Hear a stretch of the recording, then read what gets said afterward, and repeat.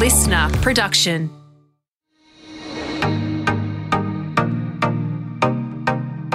Hi, I'm Helen McCabe, founder of Future Women, a club helping women to connect, learn and lead. Over my career, I've run teams inside newspapers, edited a magazine and launched my own business. This has meant building a team from scratch, leading through difficult times and managing the odd crisis. I've never had any leadership training because I thought you were either good at leading or you weren't. I thought being decisive was a key metric for success.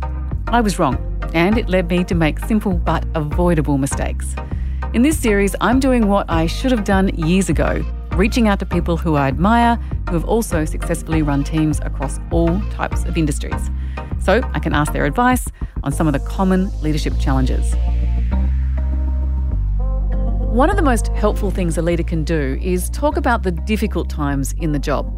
I recently heard my next guest talk candidly about how she was bullied as an executive. We all know what bullying looks like in the classroom, but what happens when you're an adult and perhaps even in a senior role?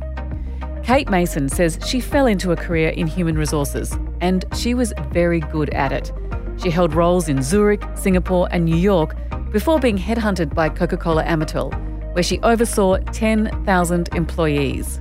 In 2021, she founded her own company, Self Energy. Kate, welcome to the Future Women Leadership Series. I want to start by asking you a little bit about Self Energy. It's such a great name. Oh, thank you. I set up Self Energy 9 months ago, primarily to do what I really love to do, which is to enable other people's to success. So Self is all about ensuring that we put a human in the driver's seat, and energy is all about ensuring that we do what we actually want to do. So Self Energy is about connecting authentically with the human, realising someone's purpose, helping individuals to understand that, or businesses or boards to realise what purpose is about, and then energising the potential of businesses and people to realise that purpose. So Self and energy together are, I think, a really powerful combination, because if we think of ourselves as individuals, we've only got a finite source of energy. So what do your clients look like? So boards, C-suite executives. So I set up a coaching and advisory business. That's really what the name of Self Energy is about. And that's to take 35 years of my corporate experiences, so across diverse industries, diverse countries and diverse situations. And sort of I was always about change in chief people officer roles and taking all of those lived experiences and then my passion to continue to create a world where all people can grow and thrive. Really, then that's how Self Energy came about. So what I'm really passionate about is I have a fundamental belief, I think, for your audience. That belief is that all people can grow and thrive. And for women, I believe that roles for women are endless, and therefore the potential of women should also be endless. So where I go with that a lot is ensuring that a lot of my clients are looking at potentially wanting to have the courage and the confidence to get into the pipeline for C-suite level roles, ensuring that women actually have a voice and can think about, do I really want to stay in a functional role? Do I want to, with the right coaching and the right support, move into a P&L role so that I could be a CEO? Do I want to finish my exec or corporate career now and I actually want to move on to a board role? So that's where sort of that coaching piece comes from. And again, it's the authenticity, the purpose and potential of individuals to do that. Can we talk just a little bit about confidence? There's probably not a day goes by where that word isn't used. And it doesn't matter whether I'm talking to members of the Future Women Jobs Academy who are underemployed women, sometimes have been out of work for a number of years or taken long career breaks, or all the way through to the most successful women in the country who I have the privilege of interviewing through this podcast. And it comes up time and time again, confidence, but there's a growing undercurrent of backlash to that word in the context of women. What do you see in terms of the reality of a lack of confidence in women? Is it real in terms of their own confidence, or is it structural, i.e., it's not their fault that they lack confidence, it's the system? Great question. I think it's both. I definitely think if you look at some of our systems, and let's talk about leadership, the models of leadership that will enable particularly women who are coming back from career breaks, thinking about having children, are getting on in their career, are they supported and enabled to do that? And a lot of times when you look at a structural system, or you see the only way to get ahead is, if I'm working 14, 16, 18-hour days and I might be balancing some of my other child minding or other carer responsibilities, there's a feeling that I can't get ahead. So therefore I start to lose my own confidence, right? Because I don't feel like I can actually conform to that set of expectations. I think on an individual woman, when you think about some of the environments that women find themselves in, sometimes we're our own worst enemies. We do a lot of comparisons, right? We do think that we have to be someone that we're not because we're trying to fit into that system. And the other thing I think that a lot of women I talk to actually have been told, if you come across as being too confident, you're almost becoming too pushy and too assertive. And therefore, you start to listen to that rhetoric, right? And so people actually say, well, how do I show that I'm okay and I am confident? I do want to take that job, or I do want to put my hand up for being on that project team. But a lot of times they've been told, I can't. And then the final thing I see a lot of is where confidence really is eroding, is where women find themselves in a toxic leadership situation or in a culture which just doesn't support who they are and what they are, and they start to believe other people's narrative about themselves. It is interesting to me that the word confidence, I think, is a little bit under threat in terms of training and coaching. And I mean that in the sense that I'm cautious about using the word because it runs very close to fixing women.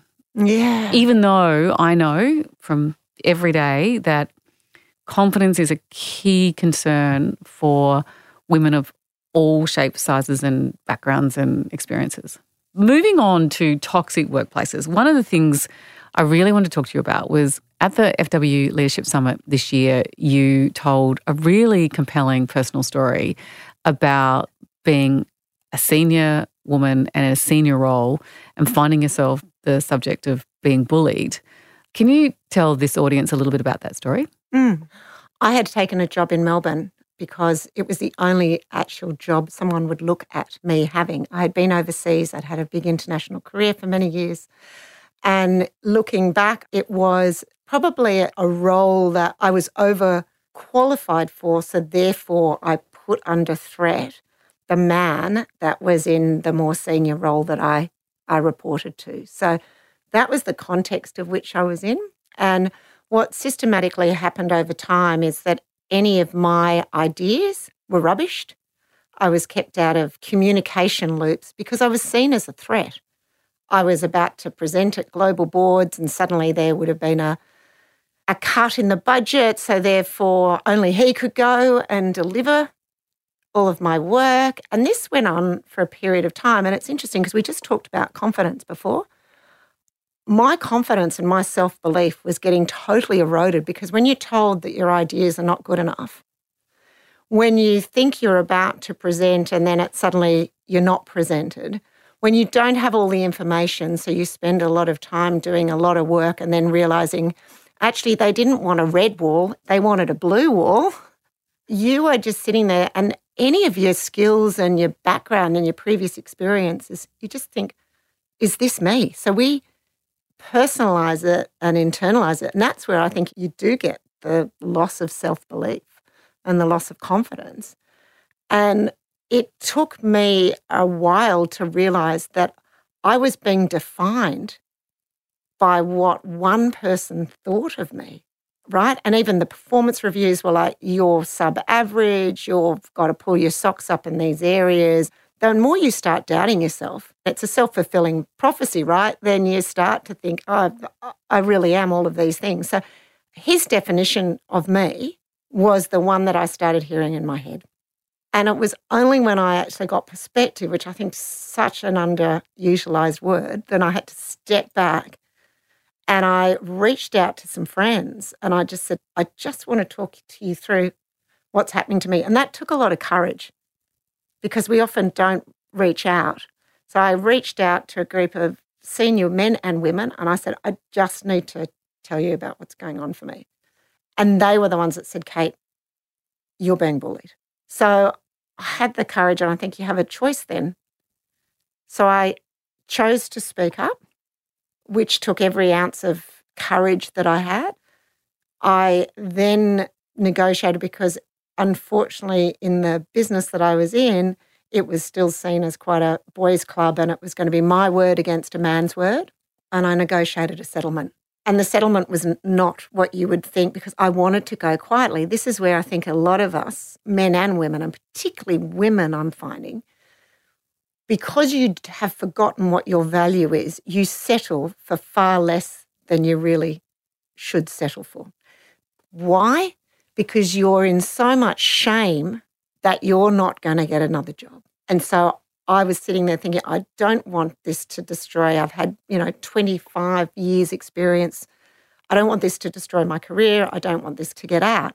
What you don't realise is it's actually probably far more dangerous, and I've subsequently learnt that, for a business and an organisation, especially in 2022, to have a senior woman speak out. It's in their best interest not to have you speak. But you're still blaming yourself. But then you still blame yourself. Exactly right. So where now, what I found that was really helpful for me is I found another very, very senior woman who someone said, you need to talk to her. The same thing has just happened from her in one of our big banks. And what happened is we became each other's belief coaches. And I think that's a really important thing of how I was then able to rebuild and borrow other people's courage and belief in me as I reconnected with my own sense of belief and my own sense of value. Can you tell me what was going on around you at that time? What were your colleagues in the business doing and around that leader? So it was well known, and a lot of people had just put up with sort of what I'd call the toxic culture, but not the toxic bullying. They had chosen just to take the path of least resistance and also didn't want to rock the boat. Then the other thing that I think, if you looked at, no one was looking at the retention rates. There were a lot of people choosing to leave. And were those people further down the... Yes. Yeah. Correct. So it's interesting to me because it is like a schoolyard situation where the unpopular kid is identified for reasons that are never particularly common. It's just you can have wrong hair colour or shape in that particular school in that particular class, and that child is chosen as the one that's to be bullied, and everyone plays that game. But in the workplace, it's sort of the same. The colleagues understand that you're the unpopular person in the team, so they tend to all form around that consensus. No one really stands up for you. Is that your experience as well? Yeah, it was actually different because I was also the leader of many of them, and one of my fundamental beliefs around leadership is, do you amplify stress or do you absorb it? So I would say a lot of my journey was a very private journey. It was behind closed doors. It's so subtle and it's never in front of other people. It might be one or two words, but people just dismiss it. But the systematic bullying often happens when no one is looking. I think the first thing. And then the second thing I've always believed for myself as a leader is I have a choice how I choose to show up, and I can live my leadership values and use my own sense of ensuring that others are okay. And I have the choice of being the leader that I want to be, not be the leader that is more aligned to the bully. And I think you get better at that. I think this generation coming through is much better at that than, say, when we were growing up and you thought there was only one definition of a leader.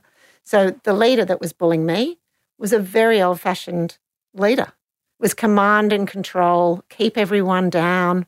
No one was going to threaten the power base, and if they did, you were put back down in your place. So your work life is in turmoil. Usually that's putting a lot of pressure on at home. What was going on at home at the same time? At home, my marriage was disintegrating. I had taken a job in Melbourne, even though we just moved the family back to Sydney. And the reason I had done that is because my ex-husband kept losing his jobs, and we had 3 children that were going through school and trying to pay for their private education. And so I had an ex-husband who I thought would help me when I wanted to leave on my own accord, but kept telling me that we needed the money. Did you disclose any of that personal circumstance to your immediate boss or any of your colleagues? This happened actually exactly at the same time. And so it was like the firestorm at home and this firestorm in the office. And the home thing had been coming for quite a period of time. So the more successful I became, the more home didn't work. So I was in an emotionally, physically abusive relationship. But it was controllable when the money was coming in and life was being enabled. But I had taken over inadvertently. I was the only breadwinner. And I think for women who are in these situations, you don't believe that you've got a choice. And so I had a home voice saying, it's you. And I had a work voice saying that it was you. And that was the perfect storm for me. And I had to you need to know who you're reaching out to.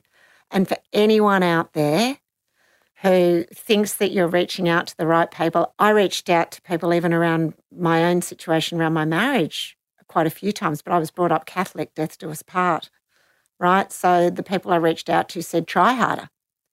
I don't think we realise how often we get advice or people's opinions that are so unhelpful. Try harder, not I've really listened and you're actually in danger. What's your advice then to a woman who's got that going on at home in terms of, sort of a theoretical sense, declaring it to their boss in a contemporary workplace? I think we're allowing more and more of those conversations, and that's where we've got now support services for that. Certainly the generation I grew up in, you had a line where you kept work at work and home at home. That's blurred, and it's certainly blurred more in the last few years, where I think it is more acceptable. If you've got a caring boss and you're needing more flexibility, I think there's more bosses that will listen and work with you these days. The other thing that I think has become more open is that we are now talking about these. We still need to keep talking about things like that. And I just want to thank you for telling that story and telling it that day at the summit, because it stood out to me that not many women at the top of their profession still feel okay about telling those stories. Would you agree with that? Totally. And I have no time for any woman or man who says their whole careers and their whole lives have been just perfect. It's just like, really? How quickly can I call that out? That cannot be true. I mean, we want equality. We want the next generation to come through. And if we continue to perpetuate myths that we had it all, everything worked perfectly, no problems whatsoever, they read out these perfect bios that look like we are brilliant. And we've never all had a bad day. Life is messy and hard. And if we don't tell stories and we don't ensure that then others know that it's okay that you do fail or you do make wrong decisions, then we've got another huge problem on our hands, I think. And so for me, I want to tell those stories, to just say that you are going to be okay and you can pick, we always used to talk about pull my big girl socks up, and resilience and adapt and learn and grow. That's what we're about. I think that's highly important for us to do as women. But the second thing is to actually be there. And Helen, I will tell you, as a result of telling that story at the wonderful Future Women program for International Women's Day, I had some brave souls reach out to me in LinkedIn and actually ask for my advice. And it's always a privilege then when you can just quietly help another fellow woman just with just a little bit of advice, or even just listening to their story and just telling them, you are going to be okay. I'm hearing you now. What can I do for you right now? And sometimes all you need is a sympathetic ear and someone to talk to. And here's a couple of things you could consider doing.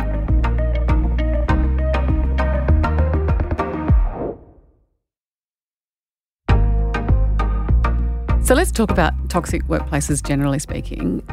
Our audience today is young women, working in all sorts of different organisations.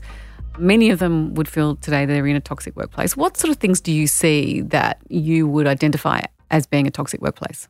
Definitely the quality of the leadership is really important. Do people say something and then act differently? The key things that I would look for is, have you got shared goals? Is there a shared sense of purpose? Or is it all, well, Sally knows and Bob knows because they're the favourites and the rest of you can, all huddle and figure things out your way. So if a leader's playing favourites, if you can't understand why some people in your team are getting promotions and others aren't, if there isn't an equal sense of what's important, what's going to be valued, that I think is important. The subtle ones, I think, of when you get a really poor leader is they're only in service of themselves, not in service of others. So performance management, you don't have development conversations, right? It's because why would I care about developing others? It's all in service of me. You have a lot of times that leaders will, unfortunately, take the work of others. It's easy to say what's great leadership, but we've all had experiences where our workers just like, oh, I did this, but really they didn't. And so when you've got, I think that's a sign of toxic leadership, when you're not recognised and rewarded for your contributions. And then finally, it's what we were just talking about before, is that people are putting you down. They're only focused on what you're doing wrong. There is no focus on what you're doing right, what you've tried even to get right. And it's their word against your word, and there's never any grey there. What advice do you have for anyone listening today that's going through that right now? I think the best defence is always knowing your own worth and not being defined by someone else. And I learnt that the hard way. So when you are thinking that someone else is owning your narrative or telling you who you are and how you are behaving, I think there's something really really worth watching out for. So I think owning your own narrative, because toxic leadership feeds what we were talking about before, the imposter syndrome. A support network is really, really important. Being able to, when you might lose perspective, saying, hey, does this sound okay to you, to people that you know and trust, I think is really important. I think also us speaking up, but speaking up as an empowered voice, and that's probably what I would do differently. I was pretty sure that I wouldn't have been the first person 10 years ago when this happened, but I was the only voice that I was hearing that was prepared to speak up. And I think if we do find more people that are just saying that is not acceptable, then there's the power of a collective voice to actually bring about some change. And I think, know that you have the power to choose. And I think that's a really important thing for us as women, is choose. Do I want to stay and fight this? Or do I have the courage to walk and find another place to work?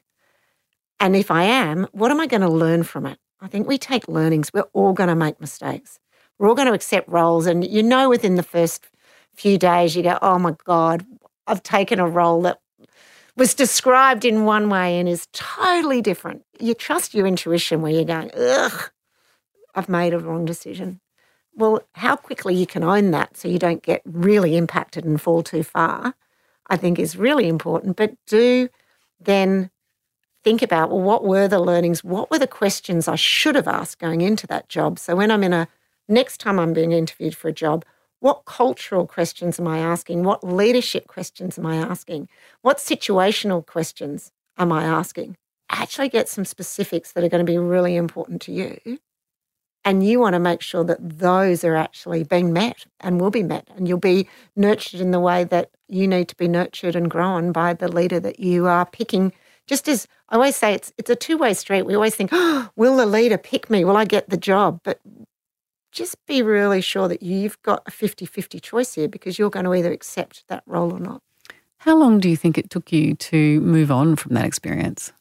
5 months of sitting on a couch in a coffee shop every week with my belief coach in Charing Cross in the eastern suburbs of Sydney was definitely until I felt that I was okay to put the version of Kate back out into the workforce.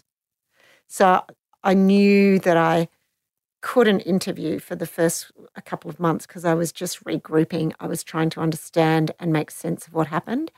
And in hindsight, I'm really happy that I did take that time, because when I then made a choiceful decision the next time, I had learnt from that experience, knew what questions I was going to ask, and I had that little extra ounce of sort of the resilience lesson that then I was able, and I picked the right next job. In my experience, redundancy is something that women take really poorly as well and can take some years to get over. I mentor quite often women who are still scarred by redundancy. What's your experience with delivering redundancies? Because you would have potentially sat on both sides of that equation. Do you have any advice around redundancy and how someone should manage that process?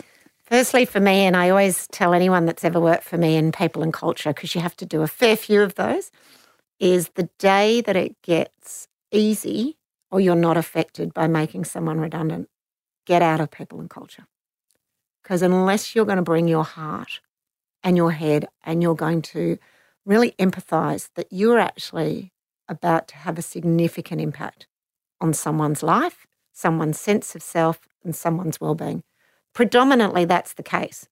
There are others that have put their hands up for redundancy there towards the end of their career and it's yippee skippy, and I've been hugged so many times because of a restructure. So I'm going to go, yay, I'm going to go off and sort out my lawn mowing business. I'm going travelling for 12 months. So that can be, I've certainly had both experiences. So you go from, emotions like tears and real anger and you're destroying my life, even though you're really a spokesperson, right, to this euphoria. And that is hard because you actually never know. And the redundancies that I think are going to go well often are the ones that go really badly as well, especially if you are so far removed. So as you get more senior in people and culture roles, you're often called to do the very difficult ones that no one else in your team, and you often put yourself forward to do them. So the advice I always have, certainly if you're delivering on it, is bring your head and your heart. For someone that's being made redundant, I think unless it's a catastrophic thing that the business is about to fail, it is really hard if that's the first time you knew that your job is in doubt. So I always say to an individual, I'm coaching a couple of people at the moment who were made redundant, who early on said, I did not see it coming. But then now in hindsight, when they've gone back, and they've got very average performance reviews, they've only looked for good feedback. Confirmation bias, I'm great, everything's fantastic.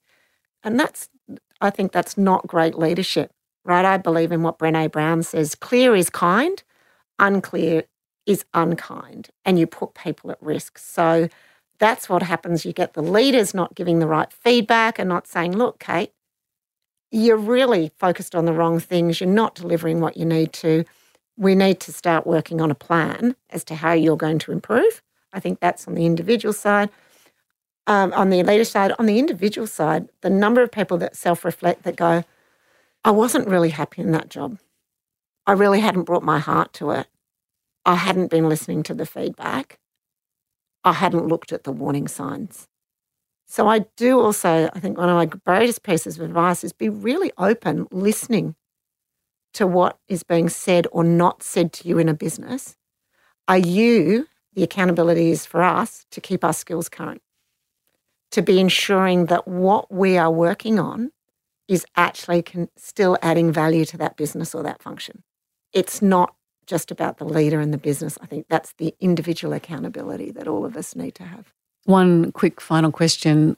What skills do you see make a great leader? Wow. Well, the first thing I would say, great leaders, especially great people leaders, want to lead people. I see too many leaders that have, just because they're great at the technical job and then put in a position of being people leaders. And a lot of times they just don't want to be people leaders, right? So being a people leader is about coaching and developing and enabling others' success. It becomes less and less about your own success. Businesses don't grow. It's the people within teams that grow and develop. And so a leader has to enable that growth and development. Are the great leaders ensuring that they've set the purpose? People know what I am doing and how it contributes to the overall success of the business, and it's in service of our purpose, of our mission. So they create clarity. And I think that's what I've always tried to do, is make sure people have clarity. Secondly, do they actually ensure that people have the right tools and the right information to do their job? So have I simplified it, or do I make it too hard for people by hiding information, as we talked about before, by not being available, by not providing the right coaching and developing? And the human element is, I think, trust is so important in leadership. Do I do what I say I'm going to do? Am I consistent in the way in which I treat people? I stand for inclusive leadership. I think self-awareness is a very underrated skill in leader. I can tell you, Helen, what I'm okay at, and the list of what I'm not okay on is probably longer than what I'm okay on, but I'm okay about that. So I love diversity, and I love finding people that are smarter than me or have skills that I am never going to have, and I probably don't ever want to. And there's probably a reason why I've never been a CFO of a business, if you get my point. So I do think that is how a leader actually allows everyone to shine. There's a humbleness of that. And there is also a care factor in that you are caring about other people's growth. And that goes back to how I started, is you've got to really want to like enabling other people's success and not just your own. Kate Mason, is always outstanding to talk to you. Thank you so much for sharing your personal story and your insights today. Thank you, Helen. The Future Women Leadership Series was presented by Helen McCabe, executive producer Jenny Goggin, sound production by Darcy Thompson.